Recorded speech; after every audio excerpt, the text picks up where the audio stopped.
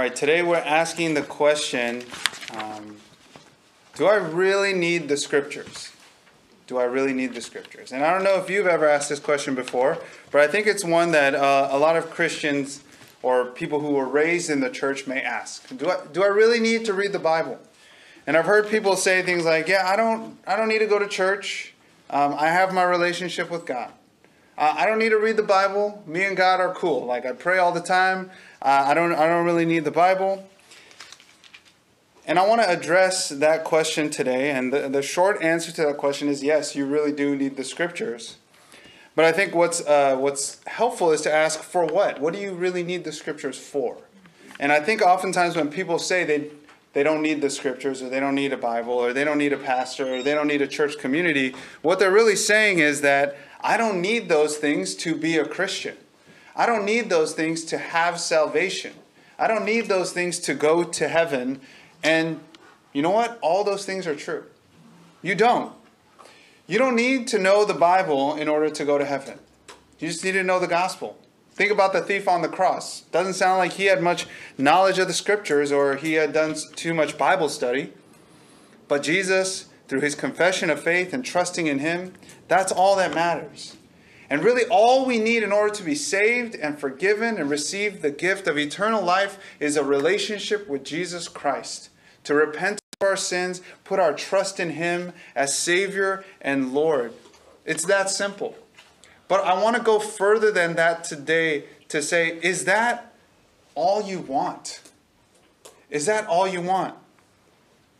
Is everything you do a salvation issue? Is everything you do? Are you only going to do things if it means you're either going to go to heaven or hell? Is what I'm asking. When you say you don't really need the Scriptures, or you don't really need a church, or you don't really need a Bible study, or to listen to sermons, or whatever it might be, and that you and God, you guys are cool, which is what a lot of people say. What you're really saying is, I'm already going to heaven. I've got that figured out. My sins have already been forgiven on the cross. Stop adding more things to the plate that Jesus didn't put on my plate. And like I said, it is true. You don't need all those things to go to heaven. But not everything should be a salvation issue. And let me give you an illustration. Imagine if in a marriage, everything was a divorce issue. Like, honey, will you do the dishes for me? Well, are you going to divorce me? Because if you're not, then I'm not going to do it. And it's funny to think about it. It's kind of ridiculous, right? If that was a real situation, everyone would laugh.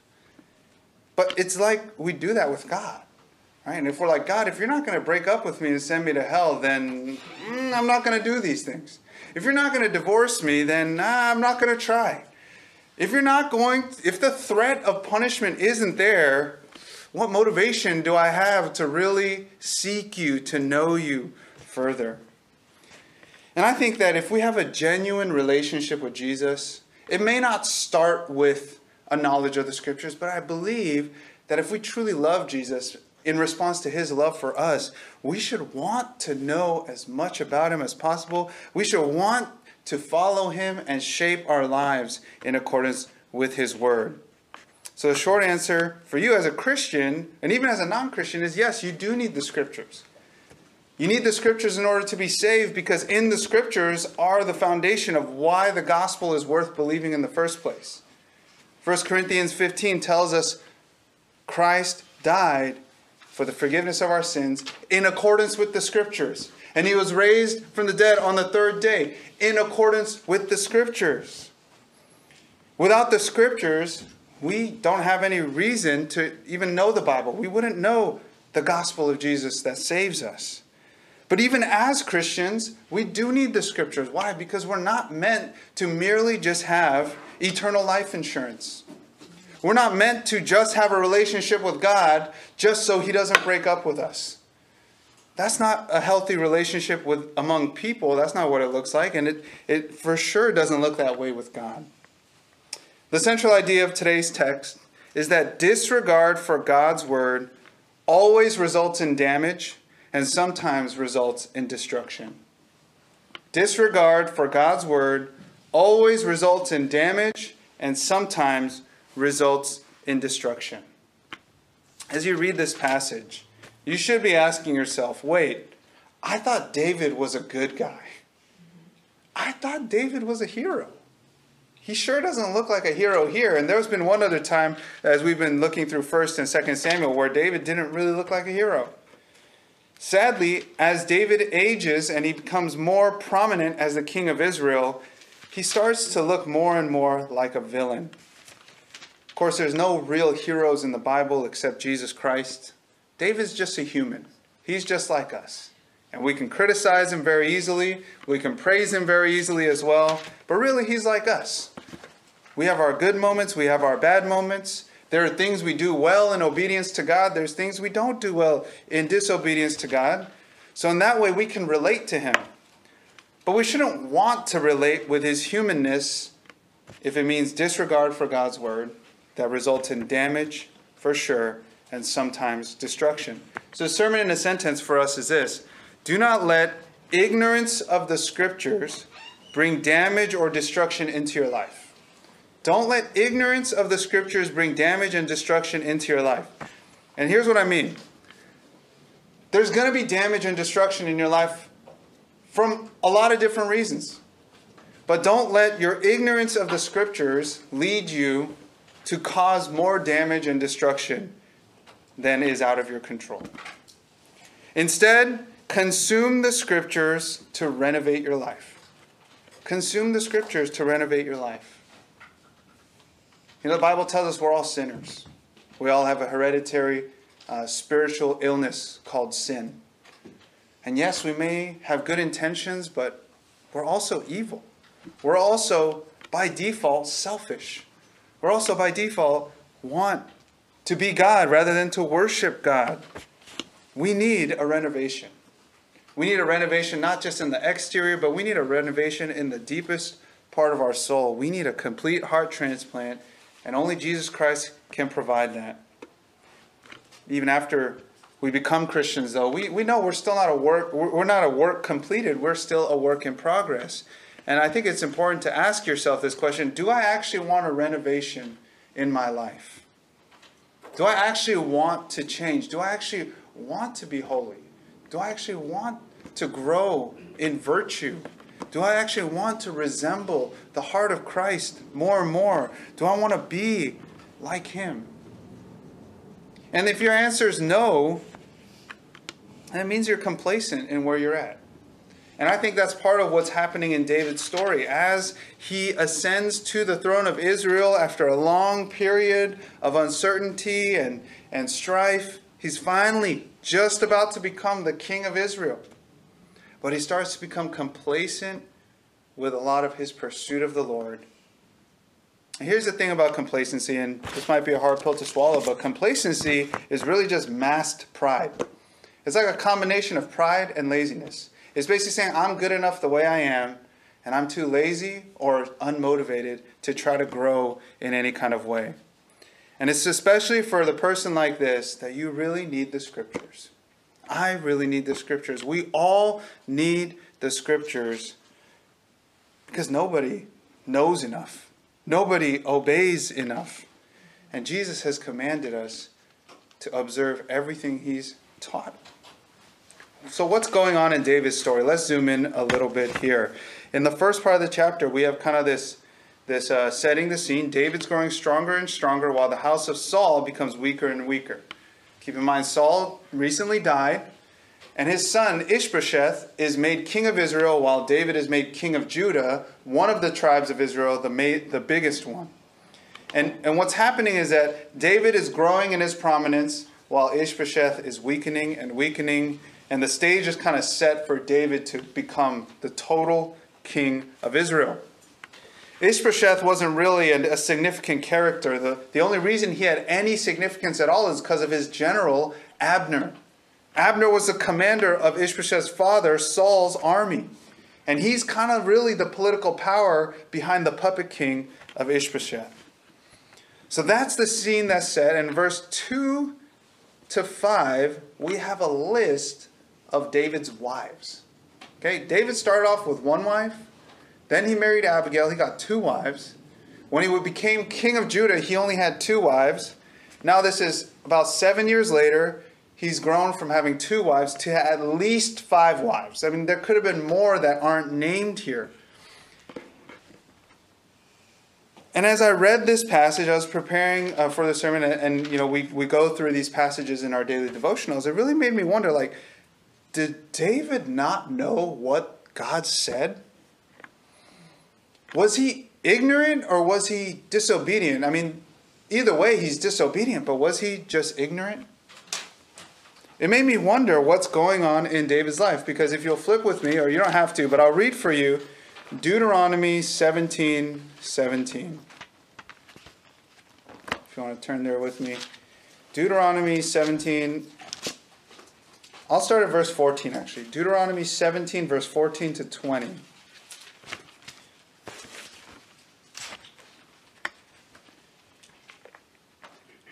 See here, it says, "When you come into the land that the Lord your God is giving you, and you possess it and dwell in it, and then say, 'I will set a king over me, like all the nations that are around me,' you may indeed set a king over you, whom the Lord your God will choose.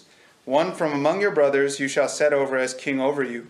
You may not put a foreigner over you who is not your brother." So keep in mind, Deuteronomy takes place way before King David. This is Moses. The whole book of Deuteronomy is essentially Moses' final sermon before he dies, and before the Israelites come into the promised land. Let me pick up in verse 16. "He must not acquire many horses for himself," this is talking about the future potential king, "or cause the people to return to Egypt in order to acquire many horses, since the Lord has said to you, 'You shall never return that way.'" Now look at verse 17. "He shall not acquire many wives for himself, lest his heart turn away, nor shall he acquire for himself excessive silver and gold. And when he sits on the throne of his kingdom, he shall write for himself a copy of this law approved by the Levitical priests. And it shall be with him, and he shall read it in it all the days of his life, that he may learn to fear the Lord his God by keeping all the words of this law and these statutes and doing them, that his heart may not be lifted up above his brothers, and that he may not turn aside from the commandment, either to the right hand or to the left, so that he may continue long in his kingdom, he and his children in Israel." Deuteronomy 17. Generations before David becomes king, there's already laws in place for what the king is allowed to do and what the king isn't allowed to do. And one of the main things that you see on the list, he can't have a lot of horses. And he's not allowed to acquire many wives. But here we see David in direct violation of this. And it begs the question, did David really know the law? And I think this is a sincere question to ask, not just to be favorable to David, but keep in mind that David became king out of one of the darkest times in Israel's history. After the Israelites moved into the promised land, the period of Judges was when everyone just declined morally. The moral virtues of the nation of Israel went into vast decline. There was mass murder. There was all kinds of injustice. And it was because of that God raised up the prophet Samuel, who anointed Saul as king and then also anointed David. One other thing to keep in mind is that the keepers of the scriptures, the keepers of the law, or the Torah, as the Jews called it, were supposed to be the priests. They were the tribe of Levi, of who the priests were. And in 1 Samuel, we hear that Saul slaughters all of the priests except one. So there is a chance that David just really didn't know the law. But we can see that even though he didn't know the law, it didn't stop his sins from being destructive. People who don't really know the Bible, one of the kind of present day Western criticisms of the Bible is, the Bible promotes polygamy. The Bible promotes polygamy and, oppression of women and all these things. And I could assure you the Bible does not promote polygamy just because it has polygamy in it. I'm going back to a little bit of reading comprehension here, but there's a difference between description and prescription. The Bible describes a lot of things. such as idol worship. But the Bible is not prescribing idol worship. You understand me? The Bible describes child sacrifice. But the Bible is not prescribing child sacrifice. Whereas the Ten Commandments, they're not just descriptions, they're prescriptions. Thou shalt not. Another way to think about it is the difference between indicative phrases and imperatives. An indicative indicates what something is. It's not telling you what you should do, whereas an imperative is telling you what should be done, not just what is. And when you look at the scriptures, in Genesis 2, when God made the first man and woman, Genesis 2, verse 18 to 25, which we got to study last week as an introduction to our biblical manhood and womanhood, we see what did God create? The first marriage was monogamous. The first marriage was one man and one woman. And then it was because of the result of the fall that everything, starting in the family, got distorted and destroyed. You say if God had created two women and one man, you could make a case that the Bible promotes polygamy, but before sin entered the world, no, God had always intended one man and one woman. We see in Deuteronomy 17:17, it doesn't say one woman specifically, but it says he must not accumulate many wives. And then in 1 Timothy 3, in the New Testament, after Jesus comes and he redeems, in 1 Timothy 3:2, which is actually, 1 Timothy 3 is the core passage for the whole study in biblical manhood.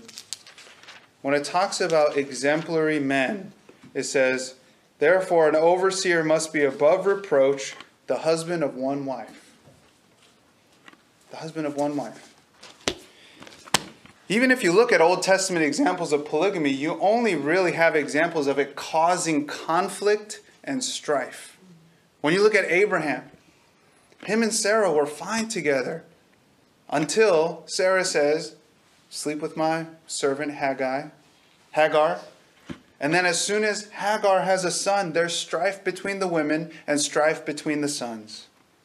Jacob, he wanted to marry Rachel, but he got swindled into marrying Leah, and then he married Rachel as well. And the brothers hated each other so much that they faked Joseph's death only at the plea of one of the brothers saying, no, let's not kill him. Let's just sell him into slavery. And we see in David's example too, and you'll see as we go through 2 Samuel, how really the destruction of David's legacy happened because he failed as a husband and as a father. This isn't the lesson of the sermon, but a lesson for all of us is that God cares about the family. He doesn't just care about what we can do for him. Yes, God wanted David to be king, but David was also a husband to many women, apparently. And there was all kinds of problems within his children. And tragically, in the future, David, in the future, in terms of where we're at in 2 Samuel, he's going to witness his children killing each other, raping each other. There is no good fruit of polygamy in the Bible. All it goes to show is that God is still faithful to accomplish his divine purposes in spite of and even orchestrating our evil.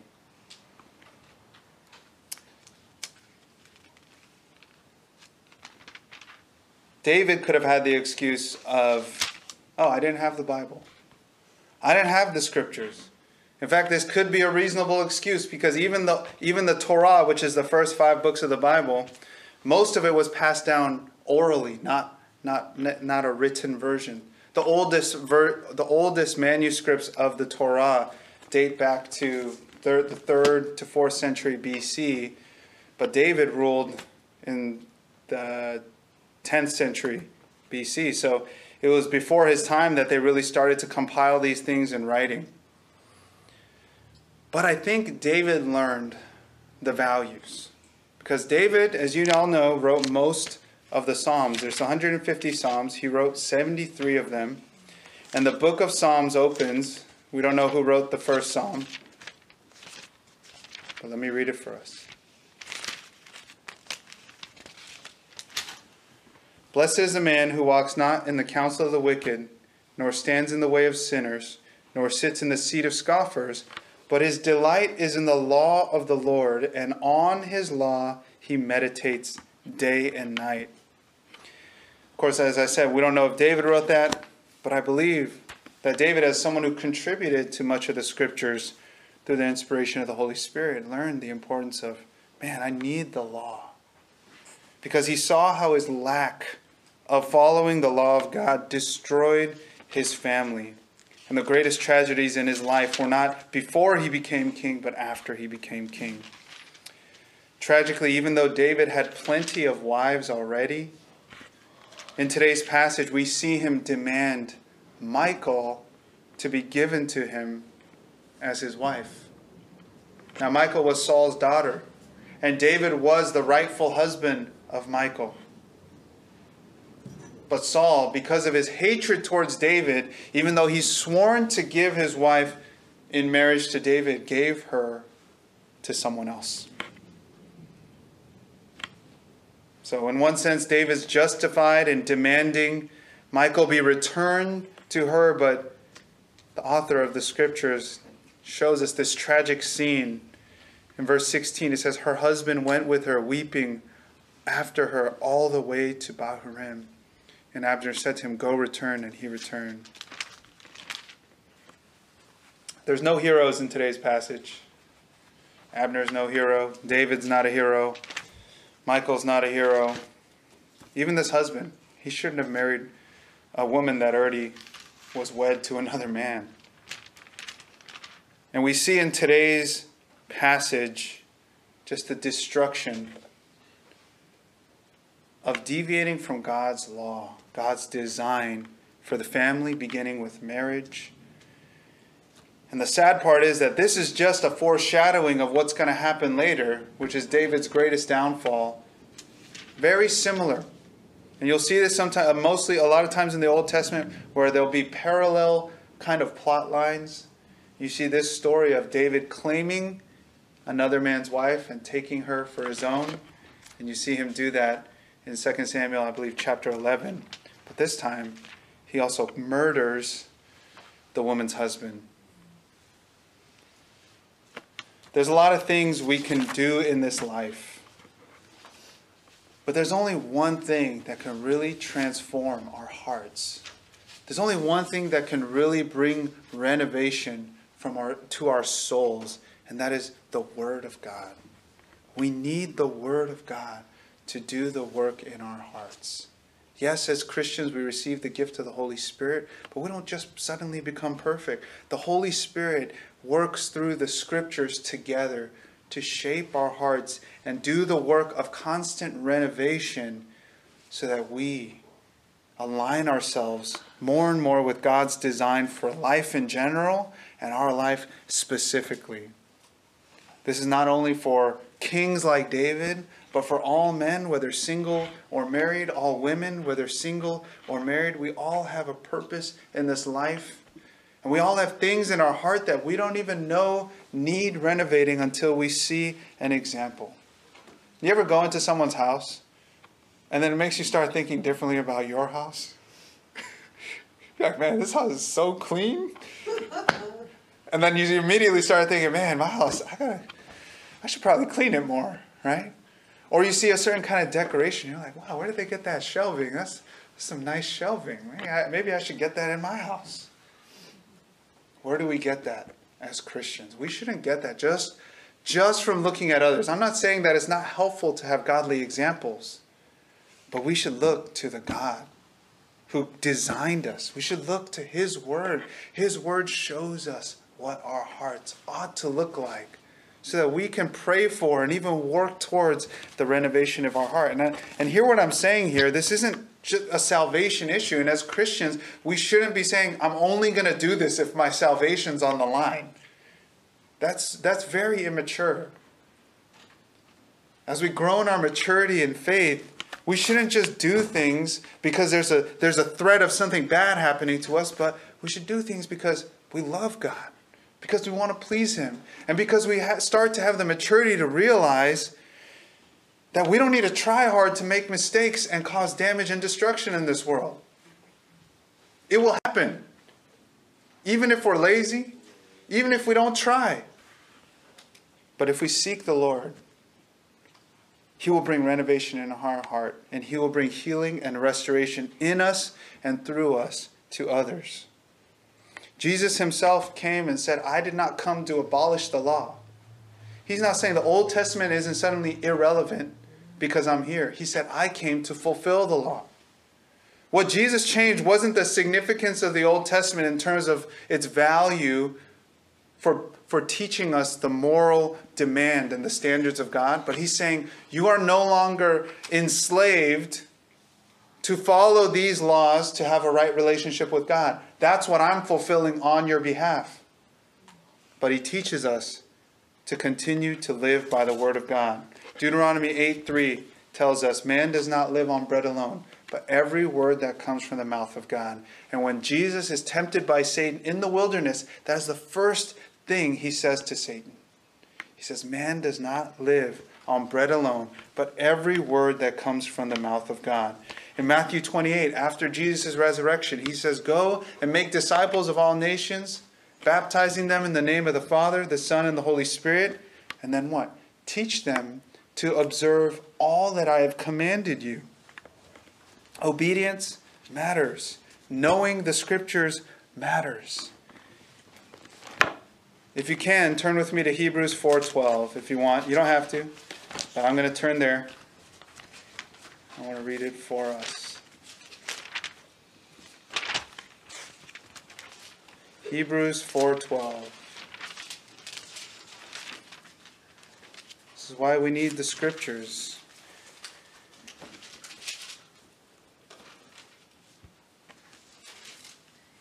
It says, for the Word of God is living and active, sharper than any two-edged sword, piercing to the division of soul and spirit, of joints and marrow, and discerning the thoughts and the intentions of the heart. The Scriptures are not just for you to look into to know God more. It is that, but it's not just that.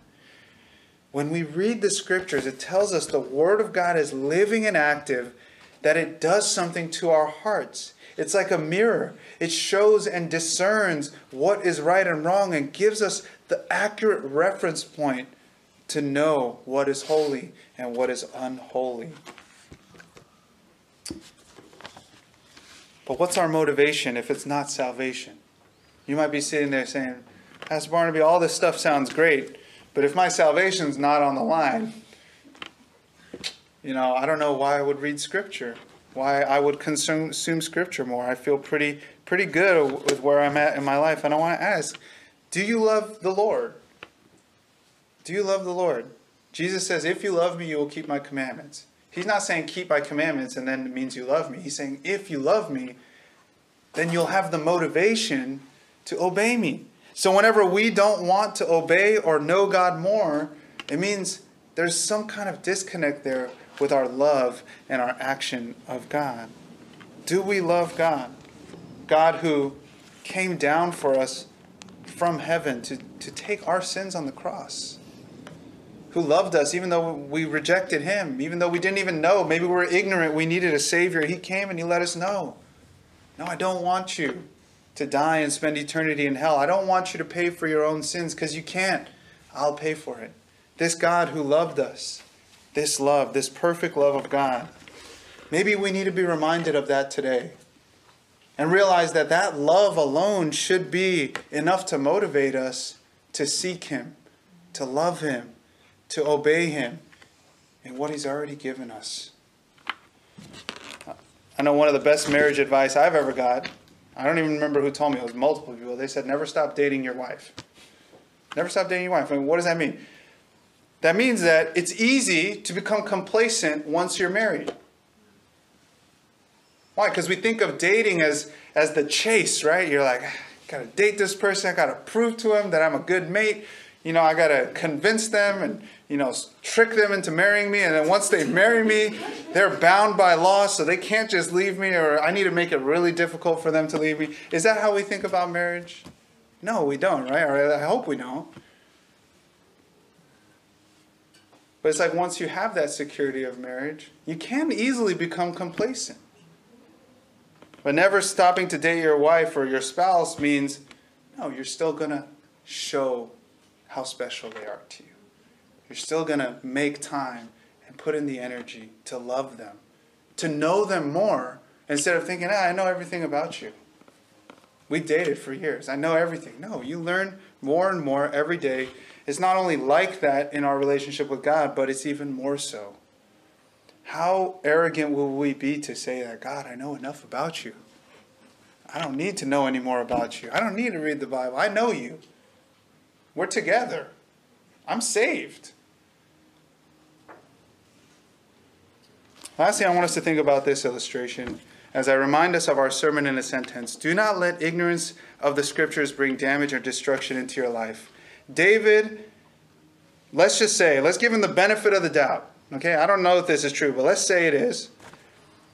Let's say David just didn't have a chance to learn these things about marriage and what the king should do and shouldn't do, even though they're in the Scriptures and there's a good chance he did know.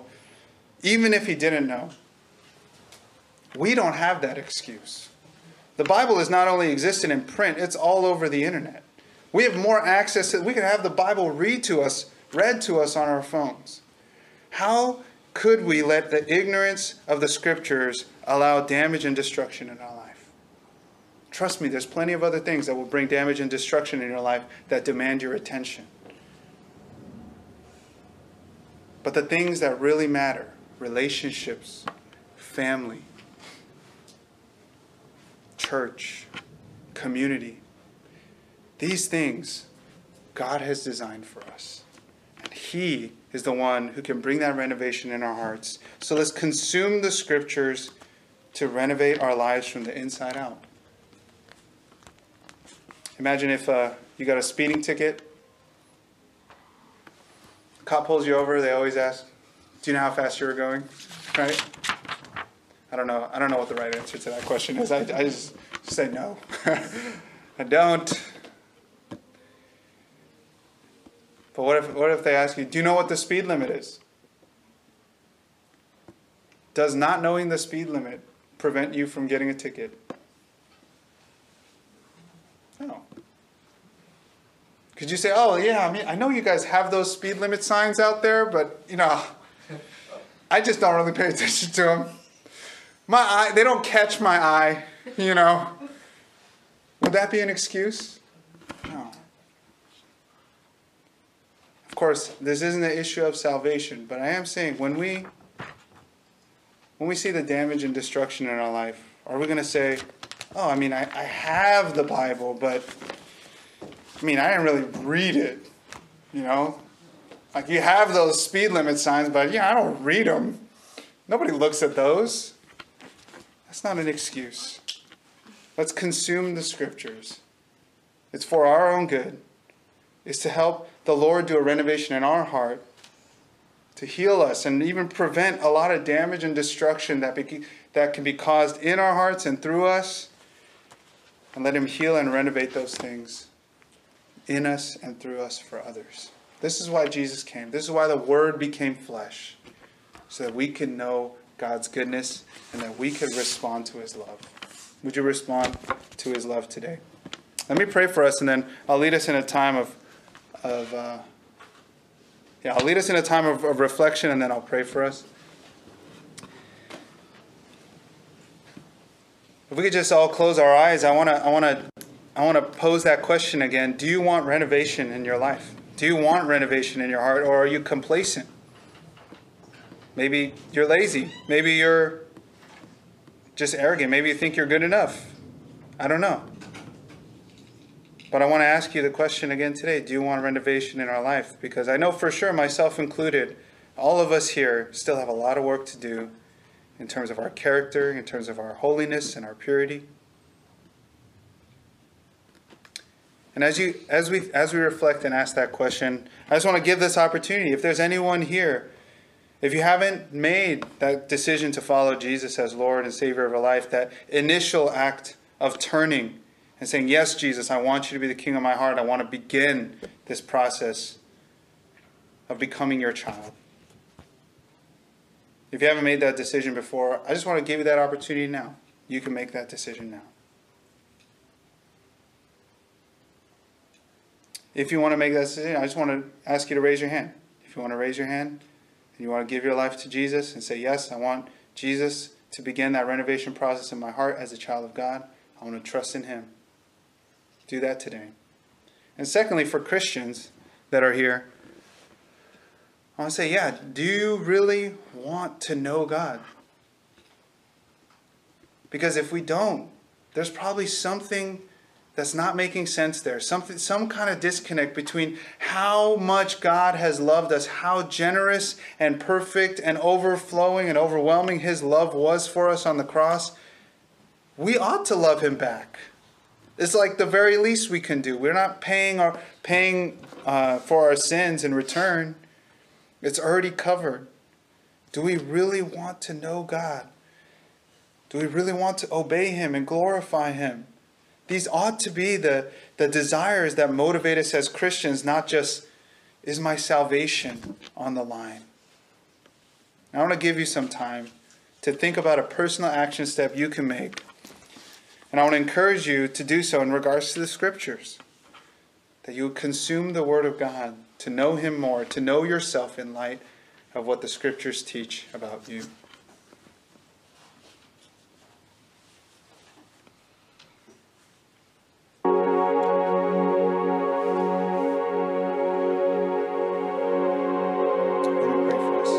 Heavenly Father, we thank you, Lord, for the teaching of your word.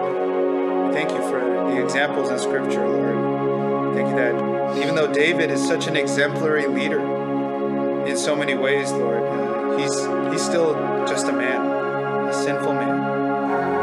And he serves as an example to us of how ignorance of your law, whether it was willing disobedience or accidental disobedience, Lord, there's damage and destruction that comes from that. So, Lord, we thank you that we have greater access to your Scriptures, to your commandments than ever before in all of history. And Lord, we pray that you would increase our hunger and our desire to serve you, to love you, to honor you, that you would do a work of renovation in our hearts each and every day, that we would grow in our mercy, in our grace, in our forgiveness, in our integrity, in our honesty, in our self-control, in our gentleness, and all the fruit of the Spirit. Lord, we pray that you would bear those things in our hearts as we submit to you. Help us to be disciplined, to seek you, to never stop dating you, Lord. In Jesus' name we pray. Amen.